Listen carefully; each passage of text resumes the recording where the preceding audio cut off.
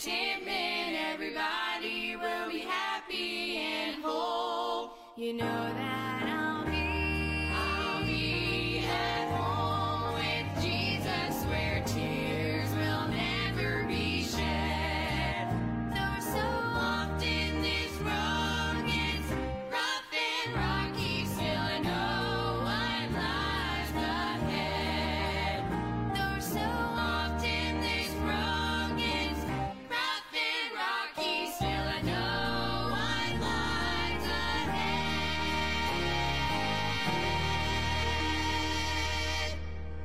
Well, good morning and welcome to the Bethel Baptist Bible Devotion Time. This is Pastor Donnie Shoemate of the Bethel Baptist Church here in North Wilkesboro, North Carolina. I want to tell you how much we appreciate you taking time today to join with us as we're studying God's Word together. We've entitled this study, A Journey Through Luke. And I thank the Lord for the Gospel of Luke. What a blessing it is to study God's Word with you. And again, it is good to have you with us today. If you have that copy of God's Word nearby that belongs to you, I want to encourage you this morning to open up your Bible along with me as we continue our study in Luke's Gospel, chapter 1. And again, we've entitled this study simply A Journey Through Luke. And what a blessing it is just to journey through page by page and chapter by chapter in this marvelous book called the Gospel of Luke. Luke was a physician. There's much about Luke that he reveals through the writing and his character and the things that are important, the emphasis he makes on certain things. Very intriguing. And so we're going to study a lot of different things about Luke as we go through the gospel written by this wonderful physician. And this morning we're going to look at and continue, as we have over the course of the last few days, Mary's praiseful song. Mary had something to sing about. Now I'm going to set the context for the reading of the verse in just a moment, but she is visiting. She came down from Nazareth and she came to the city, and we know that that city where Zacharias and Elizabeth lived. So it's a matter of opinion, a matter of discussion. A lot of different cities it could have possibly been, as many as 48 different cities. But the Bible doesn't really say which city it was, although there may be some indication of that. And but we can't say that for sure. Not going to rehash that. We've already studied it. But in our context this morning, Mary has traveled, and no doubt she traveled probably over 100 miles to get to her cousin Elizabeth's home. And she is there, and we know the story of how Elizabeth conceived a child in her old age, and her and Zacharias had been barren, without children, all their married life, and it was their heart's desire to have a child. And we know that now Mary, and I believe she is now with child herself, and so she remains with Elizabeth, and she's there. And Mary had something to sing about. God had been good to Mary. And as we're thinking of that, and we reread, if we could this morning, in verse 46 and 47, about how Mary's heart was rejoicing. And she said these words, "My soul doth magnify the Lord, and my spirit hath rejoiced in God my Savior." And so Mary begins to sing her praiseful words. And we say it's a song, and I don't know if she sang it or just said it, but it's wonderful. And as we look at it, it should be studied in the context as it's given. And today, we're going to look at verse 52 for just a few minutes.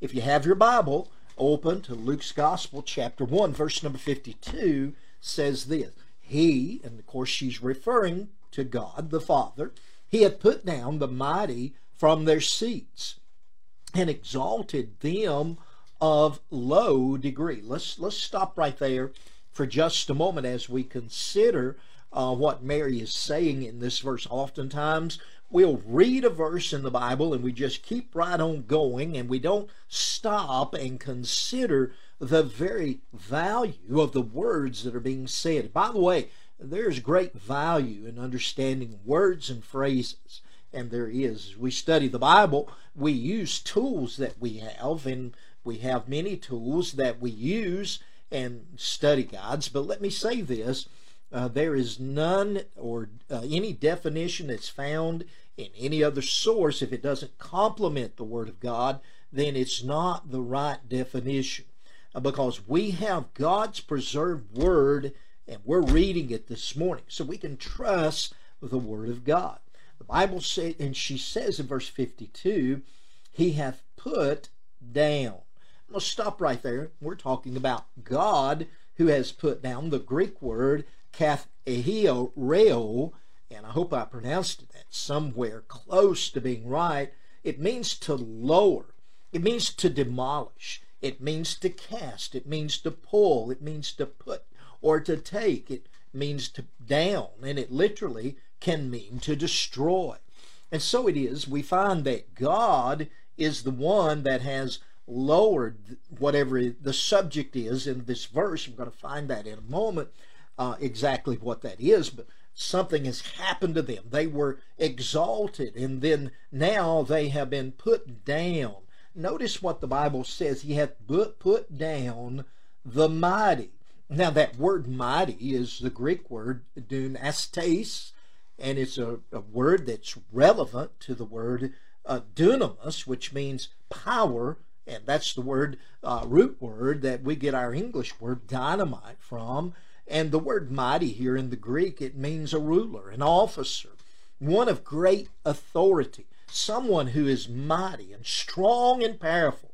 And as we're looking at this, we see that they have been put down. And so they are actually the subject of Mary's statement. He hath put down the mighty.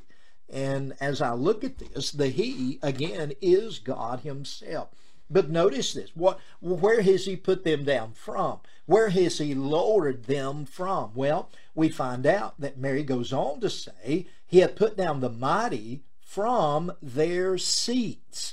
And as we look at that, and that phrase from their seats is a Greek word, thronos, and that's the word that we get our English word throne from. As we're looking at this, and I marvel as I study the Word of God, and this from their seats, it means a stately seat. In other words, a throne, by implication, power, a potentate, a seat of great authority. And so they're thrones or places where they sat in pomp and power. And so it is that God hath removed these from their positions. Now, I want to say Mary had something to sing about, because those who were proud in themselves and their own accomplishments, and in fact, the prideful, always wanted the high seats, the great seats, the places of authority. And that was what people were seeking after. We recall, and I'm running a rabbit trail this morning, we recall even one of the disciples' mother came to Jesus and said, Lord, when you come into your kingdom, Lord, would you give one seat on your right hand and one seat on your left hand to my boys? As you think about that, what did she want? She wanted to exalt them and to a place of position. You see, the lofty positions were the ones that people with great pride sought out, and the Pharisees loved the places to be seated in the high places, in those places of authority. And there's a danger of that. I want to say this. There are people that are exalted into positions, but they remain humble, but not necessarily always. Most of the time, it's the opposite.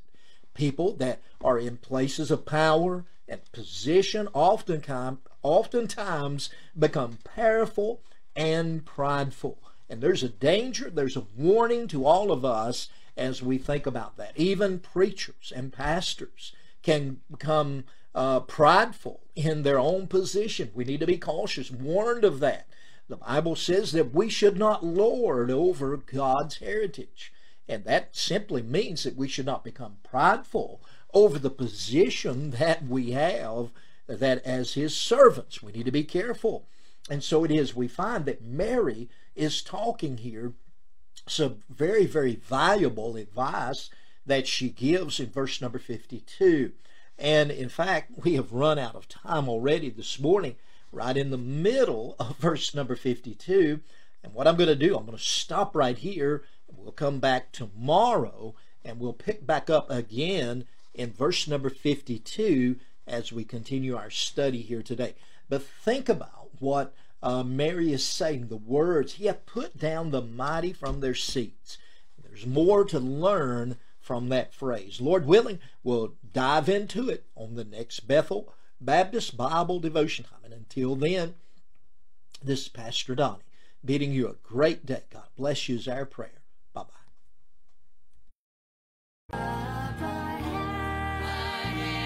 There's joy and gladness and rest for my weary soul. Ahead, there's peace and contentment. Everybody will be happy and whole. You know that I'll be at home with Jesus, where tears will never be shed. Though so often this road gets rough and rocky, still I know what lies ahead. Up ahead, there's joy and gladness and rest for my weary soul. Up ahead, there's peace and contentment. Everybody will be happy and whole. You know that